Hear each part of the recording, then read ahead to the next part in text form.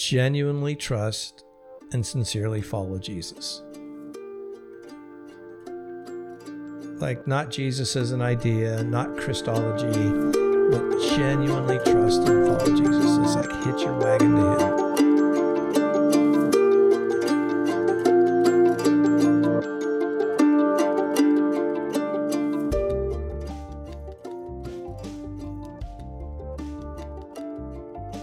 Hello and welcome to the Wellspring Soul Care Podcast. I'm your host, Richard Gotthard, and I'm part of the Wellspring team. Our desire and our mission at Wellspring is to help people discover or perhaps rediscover God's personal and generous love and the joy-filled, flourishing life that's made available to us in the kingdom of God. In this podcast, we engage in thoughtful conversations about our inner lives and the care of souls, ours and others. Today we get to have a great conversation with Todd Hunter. Bishop Todd Hunter's passion is to help people hear and listen to Jesus' call to come follow him. His vision for a life of following Jesus means being the cooperative friend of Jesus, seeking to live a life of constant creative goodness for the sake of others through the power of the Holy Spirit. He's expressed that passion in a number of ways. He's the founding bishop of the Diocese of Churches for the Sake of Others, which is a diocese of the Anglican Church in North America, past president of Alpha USA, and former national director for the Association of Vineyard Churches. He's led in a variety of ministry settings, has written a number of books, and is also the founder of Center for Formation, Justice, and Peace. In Todd's latest book, Deep Peace, which we're talking about today, he talks about finding calm in a world of conflict and anxiety. Of course, in the conflict-fueled and filled world we're all navigating these days, such a call, an invitation, and even connection to God in the midst of it is deeply needed. And so I think you're going to enjoy and benefit from this conversation with Todd Hunter.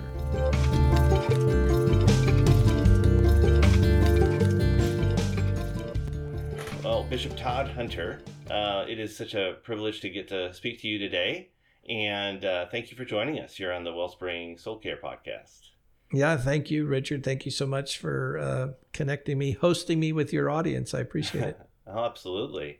Well, for those that may not know you, I mean, one, they can hear a little bit of your journey, or they can read about your journey into Anglicanism by reading your book, The Accidental Anglican. But maybe if they haven't read it, could you share a little bit of your own journey? Because you didn't start Anglican, No. I should say.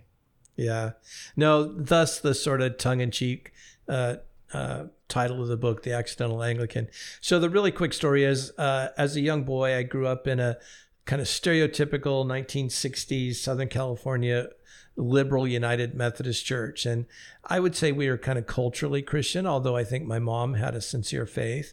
But happening all around me in my high school years was the Jesus movement.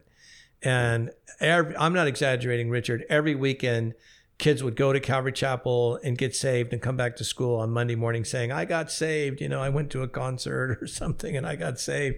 And I'm like, saved? Like, what is that? So it was happening all around me, but I didn't have any interest. I was a bad kid. But when I was in baseball playing college, when I was in college playing baseball, one of the kids on the team just kept inviting me to go to what was Calvary Chapel Riverside, now Harvest, and lots of your listeners probably know Greg Laurie. Mm-hmm.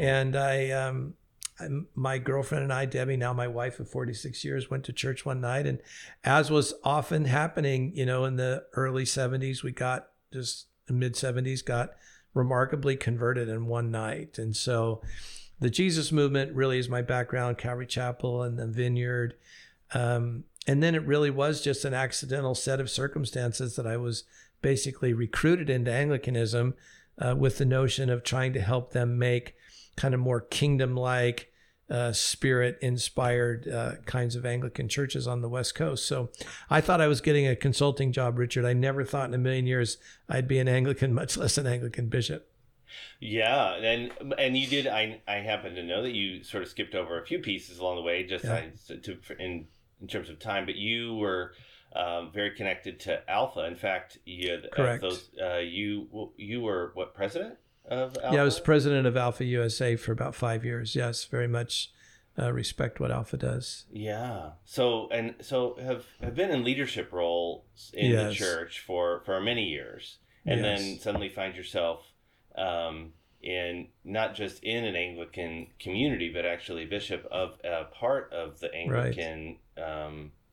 I'm sure what the name communion. Communion. Sorry, you're looking for. Still learning my terms.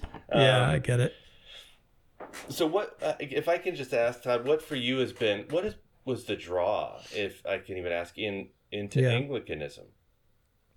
Well, as a young, convert, 19 years old, when I look back, certainly amongst the first Christian books ever put in my hands would have been by Anglicans like John Stott and Jim Packer and C.S. Lewis and others. And now at the time, again, I was just a kid. Probably never even heard the word Anglican. I just thought they were Christians, Sure. But when I look back, especially because of my relationship with John Wimber in my early 20s, that meant that I got to know all of John's contemporaries, people like David Pitches and Sandy Miller and David Watson, and that generation of evangelical, charismatic Church of England people. And then, of course, when I was president of Alpha, I got to know more my generation of people.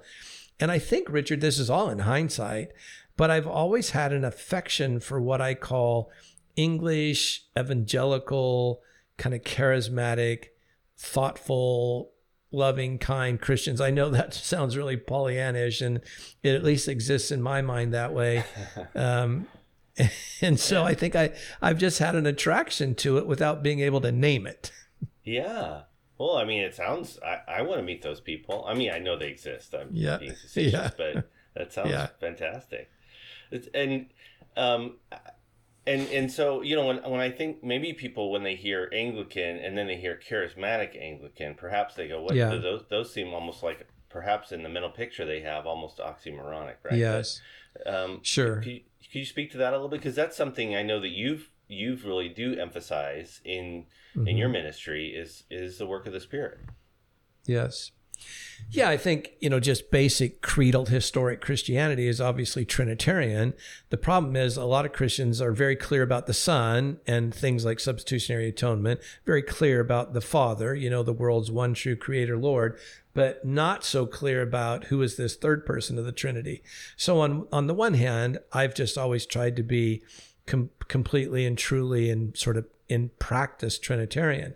But I get your question, right? Like the caricature would be like a crazy, Pentecostal charismatic service versus a prayer book service, right? Where everything's written out and you're following the service. And so I certainly get the caricatures, but the liturgy for me, I'm trying to help your listeners here. The literature for me, especially as I think about the context of your work, Richard, has become very much like spiritual practices. Like we don't, like in my view, I don't say the confession on Sundays. I confess my sins. And I don't hear absolution. I receive it. And I don't say the creed. I tell myself, this is the outline of the story of my life. So for me, liturgy is, in a sense, spiritual practices that then are made alive and given power and animation, or to think of the biblical text, Galatians 5, fruit, or, in other Pauline writings, the gifts of the Spirit. These things all adhere to or cohere around what is kind of a steady spiritual practice of morning prayer, evening prayer, or a Sunday liturgy. Well, that's so helpful, and I'll just share. For me, I did not grow up in a liturgical.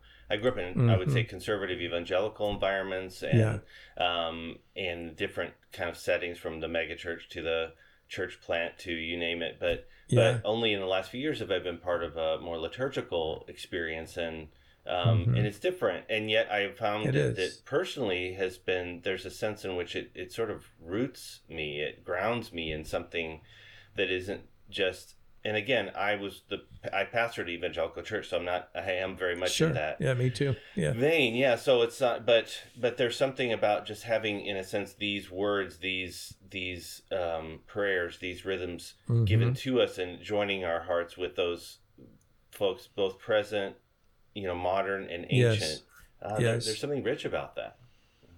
Yeah, I mean, I've often said to friends, Richard, or questioners for that matter, that when I think back of to my years in Calvary Chapel and those early years in the Jesus movement, I was given great gifts. For instance, a really high view of, but genuine confidence in the Bible, like not just a good doctrine of the inspiration of Scripture, but an embodied high view of the Scriptures.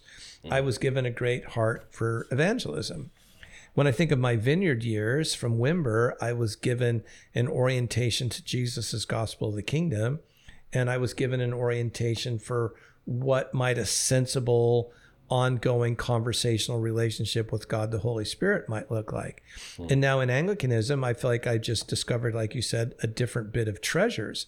But I haven't jettisoned anything previous in my life. I've tried to wrap it all up together in some sort of coherent whole.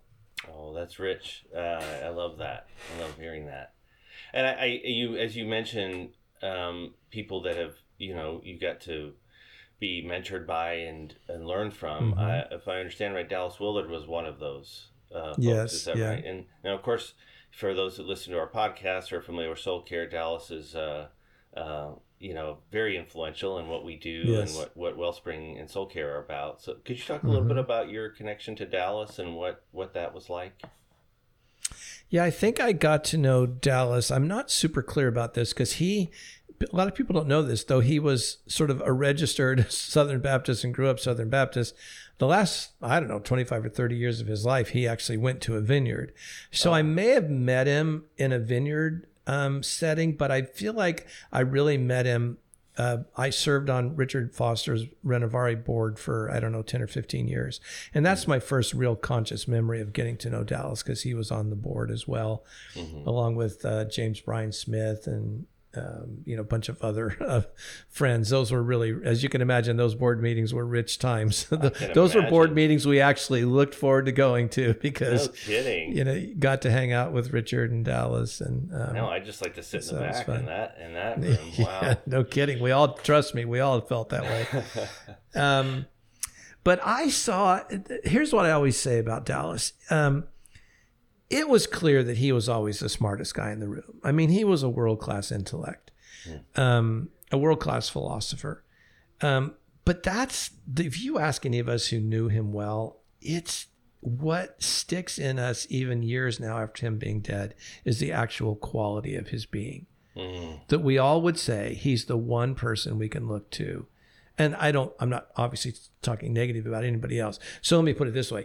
He's the most rich example we can think of somebody who pursued, quote, spiritual transformation into Christ-likeness and actually achieved like a dramatic measure of it. I mean, his qualities of being were just stunning. So he was smart. Yes, he was gifted, of course. But man, he was the most peaceful, kind, generous, all the things that all of us would be shooting for in our own formation. He was the real deal. And I have heard that, Todd, again and again, and have, been so encouraged by that, frankly, as we live in a time, and obviously for many of us, when they say don't meet your heroes, and then and then it happens. But like I said, I've heard this so consistently from so many folks. And what do you attribute that to in Dallas's life? I mean, because if you're reading even his biography, by Gary Moon, it wasn't always so. So that he was a normal human being for sure. And I could think of one or two moments where he might have acted out of that character. So again, he wasn't in any way perfect. But I think to take him at his own word.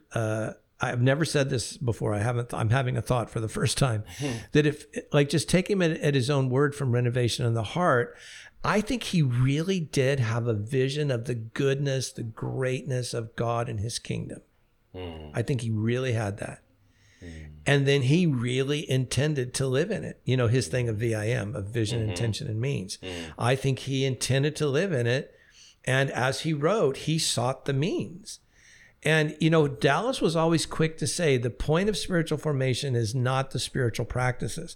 The point of spiritual formation is to be formed. But he had genuine practices. Like I remember him telling me once that, before he would get out of bed in the morning, he would just recite Psalm 23. And probably some of your listeners have seen his book, Life Without Lack. And in that book, you see what he was unpacking in his soul every morning. And the fundamental thing for Dallas was knowing that he got up every day in the care of another. He was, you know what, Richard, he was so free. Yeah. That's one of the big things it gives me goosebumps to even think about. That's one of the things we all noticed. He was not bound up by reputation or whatever. But again, even that was a practiced reality.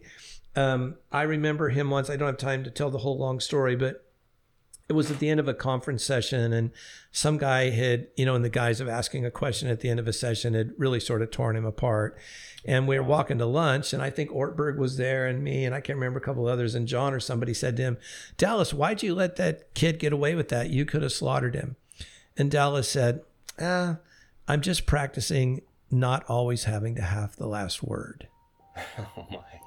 And I think somebody said, well, why? Or afterwards or something. But I remember Dallas then telling a story of saying, I grew up, a poor boy on a dirt farm. And he said, it's always just been too important to me that people think well of me and that people think I'm smart.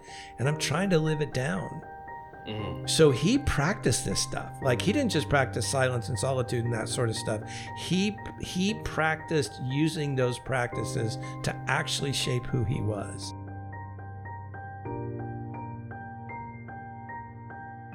Well, and that's what a perfect actually transition that is actually to your work and just Vim, by the way. It's interesting, as listeners, some of the listeners of this podcast will know that in soul care, Vim is a key thing we get to in the end of our soul care experience around how do we live these things out? How do we live into the realities of the kingdom? And so you've taken that, in the whole focus in your book here that just came out pretty recently here, called Deep Peace. I'm about halfway through it, and I can honestly say I am underlining. I feel like there's just so much underlined, and I wrote down so many questions that I won't be able to get to them all. But what you just said is really.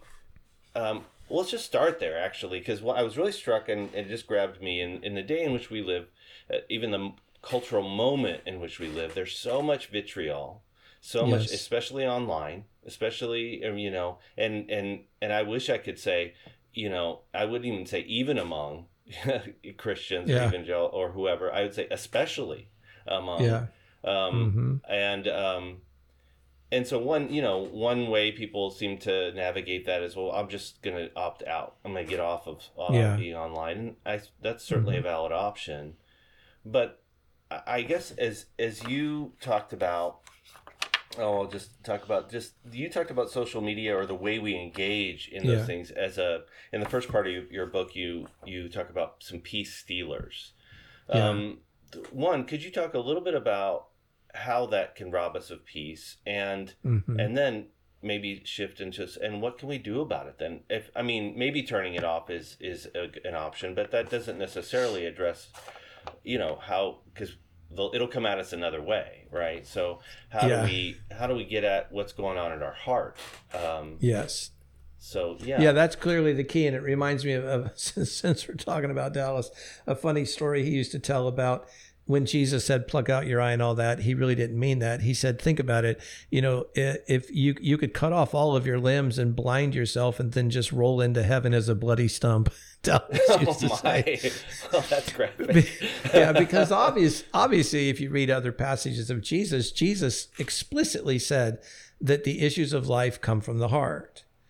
So a couple of things to your question. I think if Jesus were alive today, he would simply say, out of the abundance of the heart, the man or woman doth tweet. So Twitter's not the problem. Twitter's just a platform for the human heart.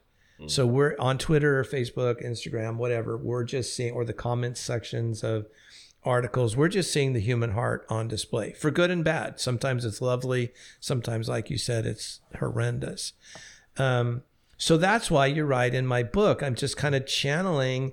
I mean this with my whole heart, Richard. I don't know anything that I didn't learn from Dallas, from Richard, from Eugene Peterson, from Nouwen, my friend James Bryan Smith, Ortberg, whoever. Like, I don't know anything that I didn't learn from others. And so I'm just trying to put into practice this notion that peace is possible, but it's not routinely pursued. And then that raises the question, why? Because it seems counterintuitive, right? Like, wouldn't everybody want peace? And I think actually the answer is no, there are things we want more than peace. So then you say, well, like what, Todd? Well, we want to win more than we want peace. Or we want a bit of that lady's hide more than we want peace. Or you see what I'm saying? There are actually things that we want more than peace. And so you're right. That's a part of what I'm trying to do in the first part of that book, is to talk about these peace killers or peace stealers. Yeah. That's super helpful. So if I find myself on, and I'll even just sort of confessionally here, I actually needed to I'm not anti-Facebook or pro-Facebook, but I say it's a tool like a lot of other things. Yes. And there can be great things, but I found myself getting stirred up. But it was funny. I found myself not just getting stirred up by a particular thing, but then like going back to it, knowing it would stir me up and get me all bothered. And then I'm like, what am I doing? I'm intentionally putting myself in a place to get, I guess, to rehearse, like you said, that my own sense of rightness or their wrongness or, I guess, superiority and so if we find ourselves in that place, what would you say? Like, okay, just stop it, just get off of it, or I mean, it seems like there's so much more in your book than just, hey, avoid that. There's a cultivation, a cultivation of an internal kind of peace. Could you unpack that a little bit for us? Yeah. Mere avoidance doesn't work. I mean, anybody who's been on a diet or tried to quit smoking, or even with something way more addictive like pornography, just trying to avoid it doesn't work. So beginning with the last example, pornography is not, we don't get victory over that by mere willpower. We have to become the kinds of people who love women so much that we would never objectify them and use them for our viewing pleasure. That's a very different thing than just trying to will ourselves. And so it's the same thing with kind of unrighteous anger or something, where we have to get to the place where, as Jesus said, this is revolutionary, right? We love our neighbors, we love ourselves. And sometimes our neighbor is our enemy, because they say bad things, or they hurt us, or they gossip about us at work, and then we lost a promotion. Well, that hurts. You can't deny that hurts.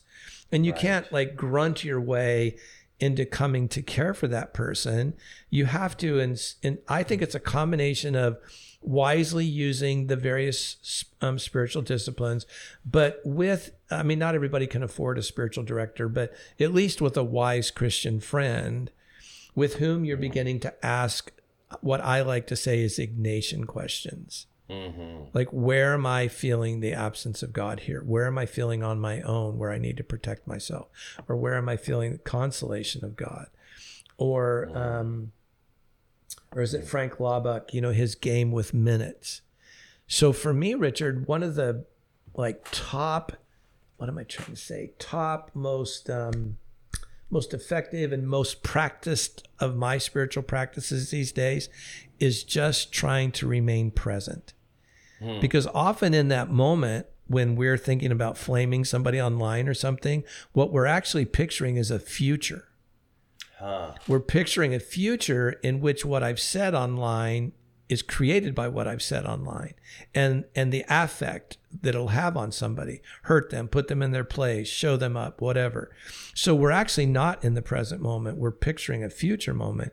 But if we can stay present to this moment, that's the moment that God is in. God is only in the present. He's you know what I mean? The future hasn't arrived yet. The past is gone. God is in the present. That's why there's all that that history of Christian literature about practicing the presence of God or the sacrament of this present moment, etc. Right. That's the reason why all that's there. And honestly, Richard, just simply practicing in that, I find makes, of course it's not perfect and I'm not perfect, but man, it's a very powerful tool for reining us in apart from just our willpower. Yeah, that's so helpful. And I want to come back to, because later in the book, you actually talk about 3 kind of key practices even to orient a day around. I want to come back to that. But this one right here, because this is kind of the heart of it, practicing being present, being in God's presence, being aware of God's presence throughout a day. But let's say even in a moment where we'll use the overused word, I'm triggered, or I'm worked up about something. Yes. One, it seems like that does require, it requires an ability to be self-aware, right? An ability to have some sense of sort of stepping outside of myself, or even having a conversation with myself about, hey, what's going on inside of me? How else would what else helps us, I guess, to be present and not, like I said, run to either a past wound or frustration or a future outcome that we wish we could get to or we want to accomplish? How do we stay in the moment that we're in? Yeah. Well, I have little practices that I use throughout the day. And I can't remember for 100% certain, but I think it's certainly my practice that before even getting on a podcast like this, I just pray little prayers like, "Come, Holy Spirit," or "Father, may your kingdom, be manifest in my conversation with Richard," or "May the words of my mouth, the meditation of my heart, the thoughts of my mind."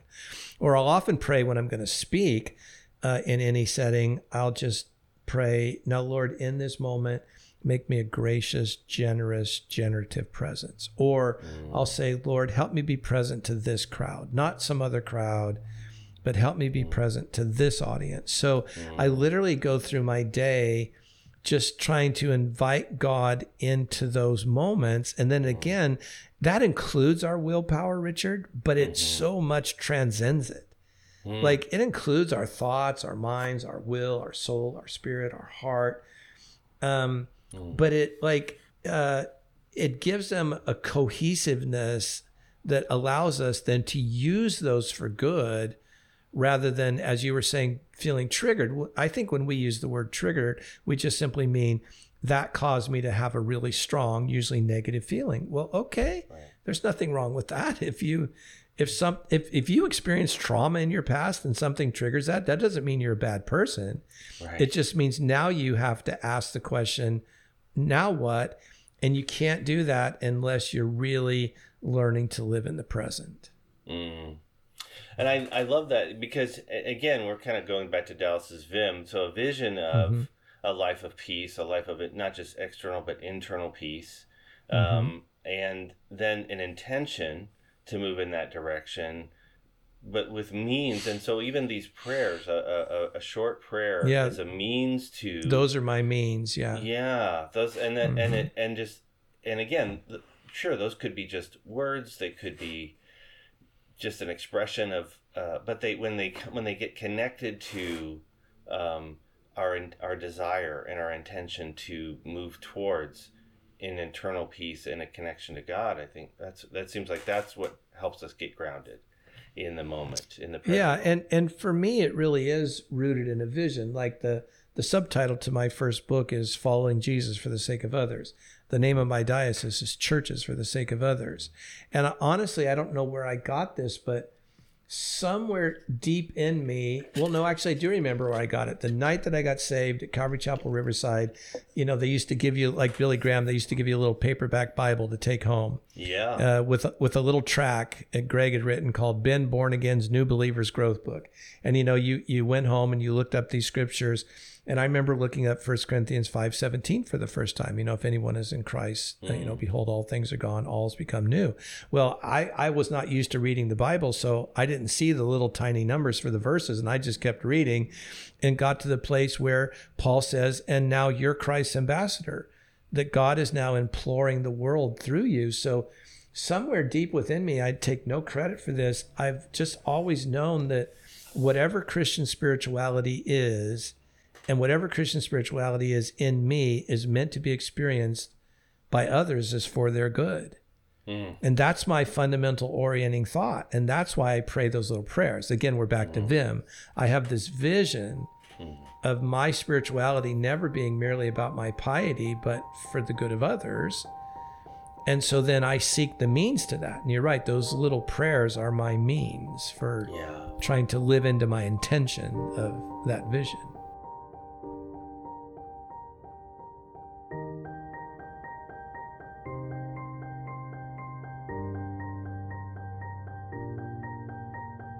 One of the things that you talked about in the God of Peace in that section, and it's so rich. In fact, I just wanted to just read a couple of things that you talked about.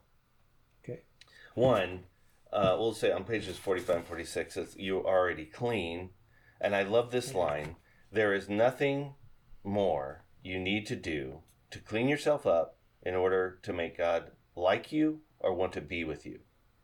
Now, maybe people listening to this have not only have they heard it preached, they may have preached it themselves, may have taught that's already true. But what helps us, again, move that from a theological truth, our position or standing in Christ, to a lived reality like that? Because we could, a lot of us that maybe even have taught that would say, if we're really honest, I'm not sure that truth has made it all very deeply into my soul. It's more of like, I know it to be true, but I'm not sure that's how God actually feels about me. Yeah.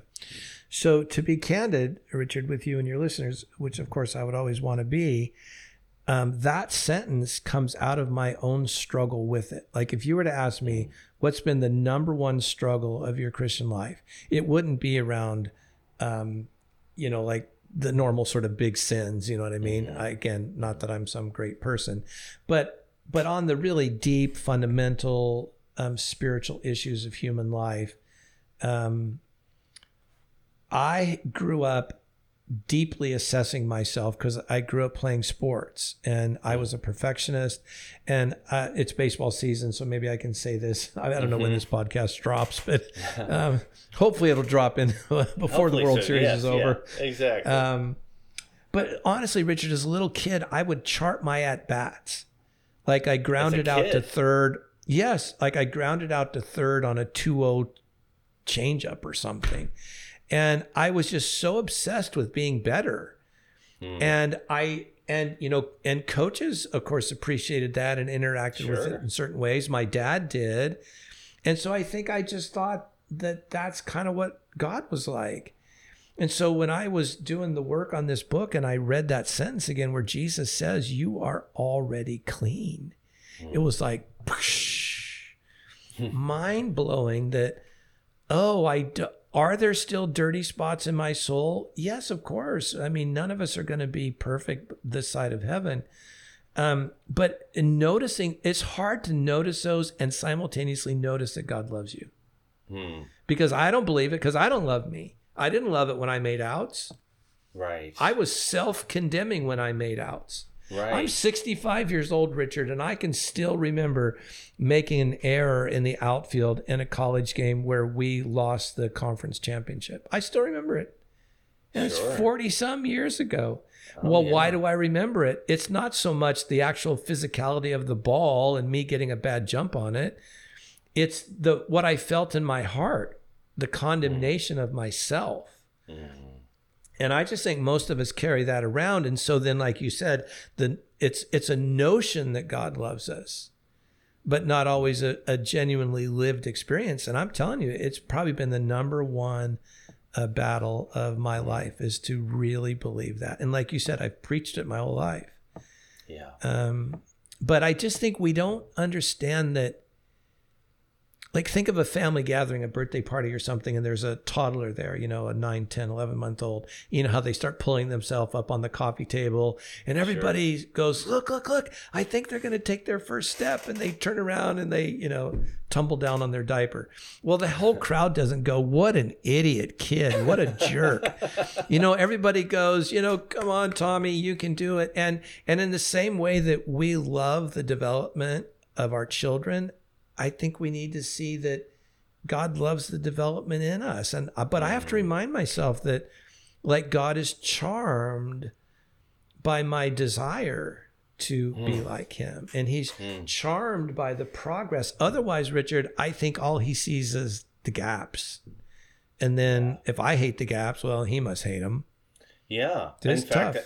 Yeah, it's times when I think, well, man, I see the junk in myself, and so if God's not paying attention to that, then he must be a bad judge of character or something. Yeah. Well, then what's wrong with him? Yeah, that's a good point. Yeah. But that you're right, that and it's, of course, even we would say, okay, positionally or doctrinally, God sees us through the lens of Christ, but also he calls us his beloved, right? It's like even, I don't know, you think of even the most messed up person, and yet they have a parent who loves them, right? I mean, that still sees the beauty and potential in them.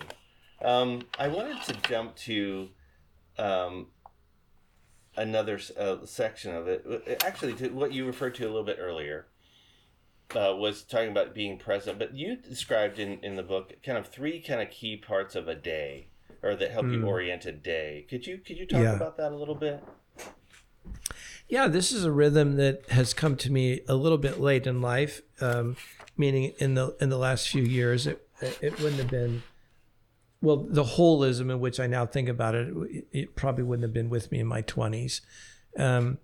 So basically, Richard, what I do is I dedicate my day to God in the morning. And sometimes I'm using the Book of Common Prayer. Sometimes I'm using Celtic Daily Prayer. Sometimes I'm using Pray As You Go. I vary it on purpose because just my personality needs the variation. Yeah. So I might use the Book of Common Prayer for 6 months or a year or for a season, and I switch it up. But whatever I'm doing, whatever tool I'm using, I'm intending to dedicate my day to God. And so sometimes I actually anticipate the day, like, okay, what are the meetings I have? What are the activities I have?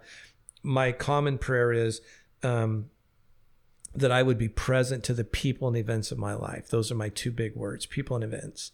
Because, like you, I'm a professional, and so my life is, comprised of people and events. Sure.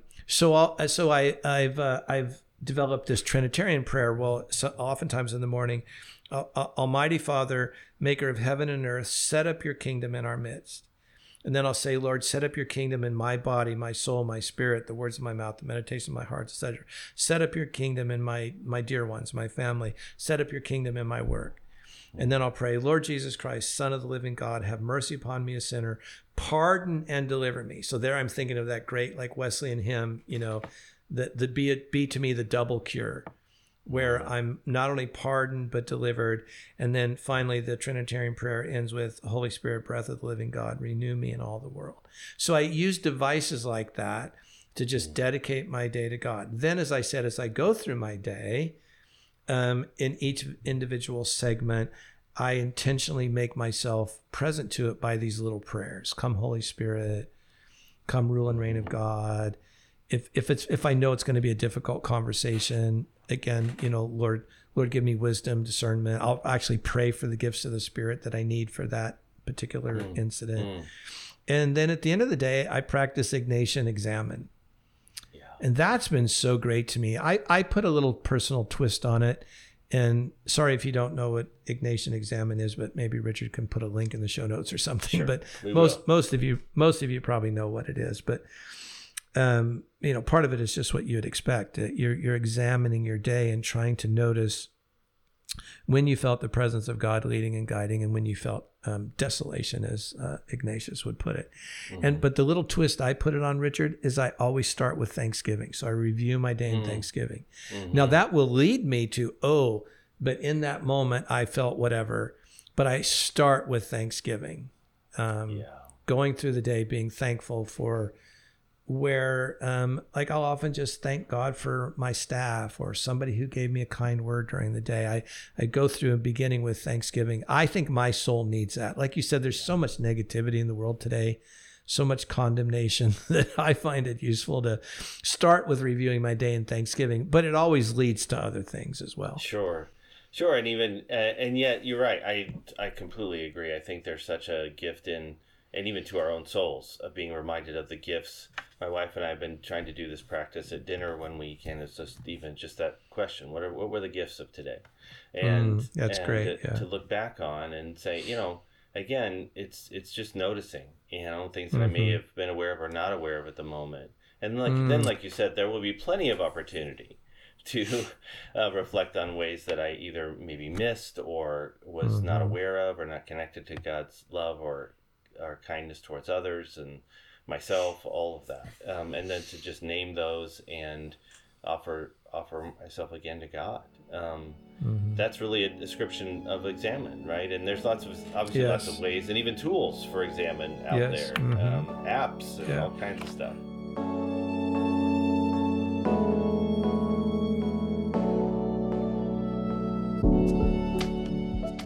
I wanted to the kind of last question I wanted to dive into with you, if I could, Todd, is in a little later in the book, you start talking about becoming people of peace, right? Not just in fact, the title I'm looking at is An Apprentice to Jesus in Peace.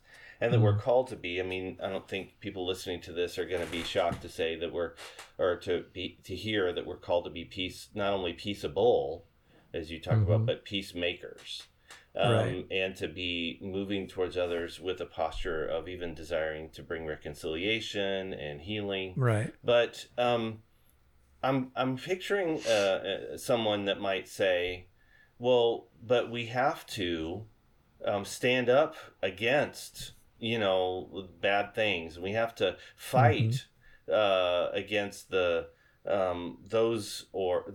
maybe even whoever that might be that are threatening our, you name it, our freedom, our liberty, or fight against our or even contend for our faith, and sure. And so how do we hold together contending, if you will, for our faith with a peacemaking kind of posture? Yeah. So peace in that sense isn't capitulation. It's not a mere absence of conflict.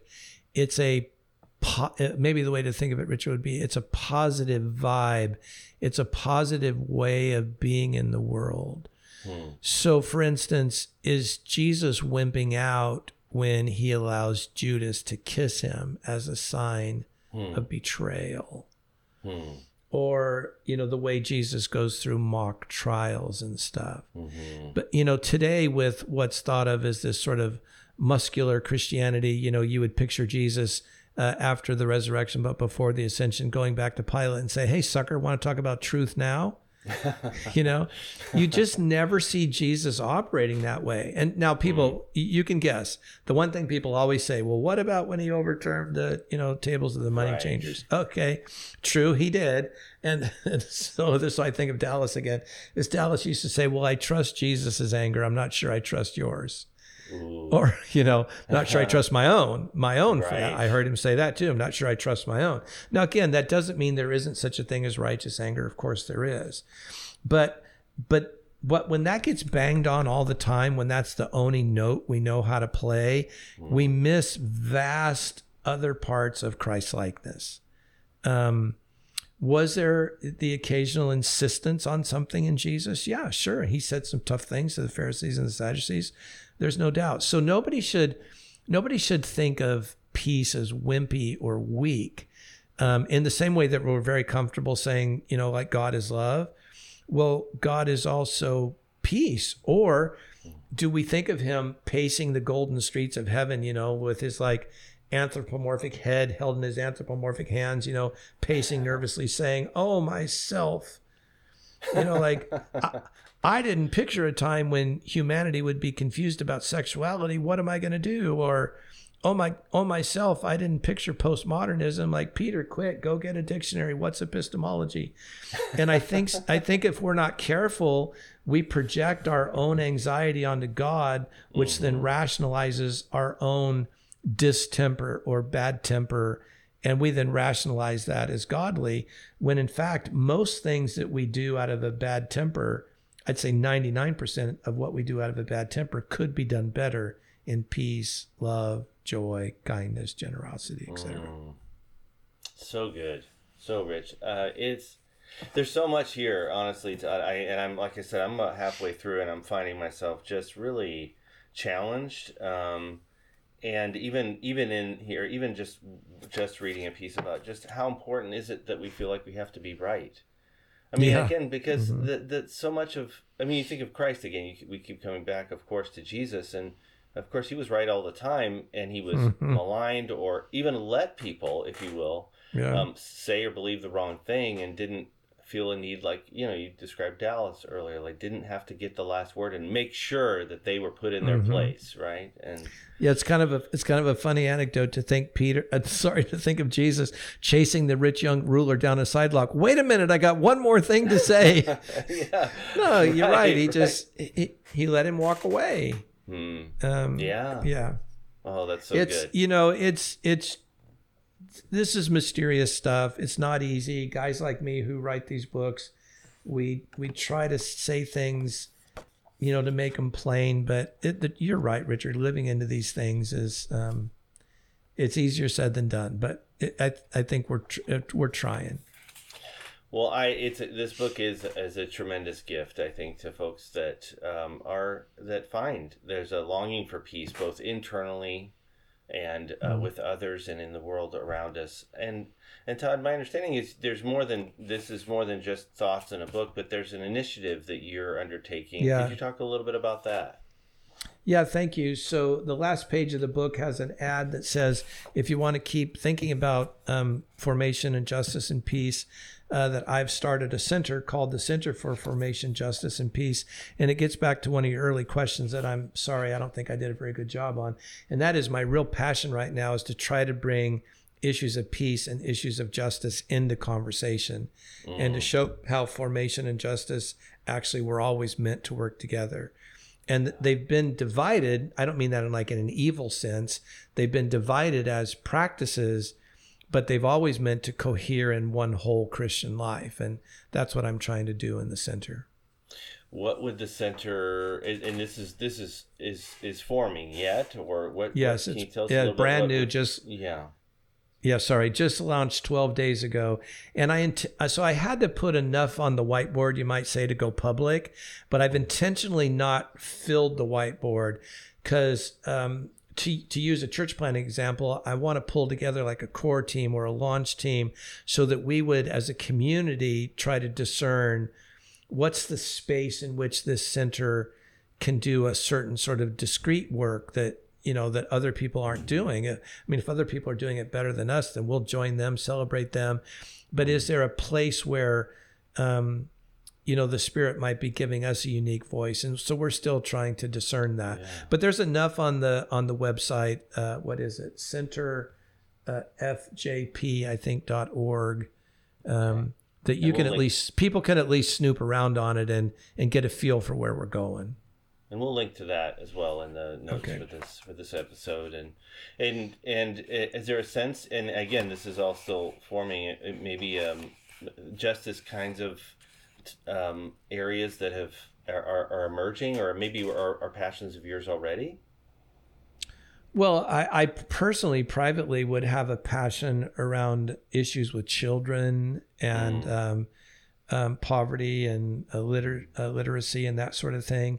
But I think also because of who I am, there'll be a little bit of a think tankish sort of thought leadership thing that needs to happen, I think, because as I think you were alluding to, and again, I'm sorry, I don't think I gave you a very good answer, but Christians are really confused about justice. Yeah. Like, is that a Marxist idea or a Jesus idea? I mean, literally, that's how far apart this conversation can be. Right. So there's probably some thought work we need to do. There will be some direct action. We'll do some things that are normal, like retreats and that sort of thing. But yeah, what I want to do is bring together, as I said, justice and formation. I remember once working with Dallas in a think tank kind of thing with Nav Press, I believe, where we were trying to come up with various definitions about spiritual formation. And I probably can't recite this perfectly, but one of the paragraphs we wrote was that spiritual formation by its very nature is missional, that as you begin to take on the heart of God, that you kind of automatically get God's heart for the least, the lost, the left out, the marginalized. And I think, Richard, we all believed that was true. And it was written like 30 years ago. But I think now we have enough evidence to know that it's not actually automatic. that people seeking formation end up with a heart for the broken, the lost, the marginalized, Right. So I'm trying to just bring those things gently together. I don't have a big criticism of anybody or anything. In fact, I was going to say earlier, I know we got to go. I feel like some of this is sequential, that a lot of people get into this, and yes, it does become pietistic for a while, and maybe necessarily so. But then as they mature in it, I think they begin to want actually to use whatever wholeness they're getting for the good of others. And I'm trying to work in that liminal space where people are seeing the goodness of their own formation, but wanting to leverage it for the good of others. Oh, so good. So good. And gosh, so much we could talk about there, but we're gonna pause that part of the conversation. And I'm gonna have one last question that I like to ask most of our guests, and that is this: as many of the folks listening to this are either part of a church, perhaps leading in one, and of course, in the world these days, things can seem bleak or dark or even not real hope-filled. And so, when you think of the church in the broad sense of that word, yes, what is it these days is giving you encouragement or hope? Young, godly, spiritual, creative leaders. Every time I see one, I sometimes joke with my wife whenever I meet one, and being a bishop, I actually meet them fairly frequently. I'll go home and say to my wife, Debbie, okay, I can die happy now. It's okay. Like, I don't have to fix everything. Everything doesn't have to be on me. Everything doesn't have to be on my boomer generation. I laugh at myself because it's so ridiculous, to somehow think we were the generation that were going to, make this final difference. So whenever I see young, godly, created, spirit-filled leaders, it actually brings me joy. Like, okay, Lord, I get it now. You got it. That's great to hear. Okay, then I'll just do a follow-up to that question. Yeah. If you have one of these young, godly leaders in front of you, any kind of found it, and they say to you, Todd, give me one piece of wisdom that I need to hang on to as I'm kind of early in my ministry life. Anything you would say to them off the top of your head? Genuinely trust and sincerely follow Jesus. Like, not Jesus as an idea, not Christology, but genuinely trust and follow Jesus. That's like hitch your wagon to him. Well, that's well said, and you can't beat that. Todd, thank you so much for the gift of this book. Again, Deep Peace, and a high recommendation from us to those listening, and just thank you for the work you're doing, Todd. Not only in Churches for the Sake of Others in your diocese, but also for the work you're doing in this Peace and Justice Initiative. I'm excited about that, and thank you. Thank you. Thank you. I'm really grateful for bringing me into your big friendship here on this podcast. Thank you.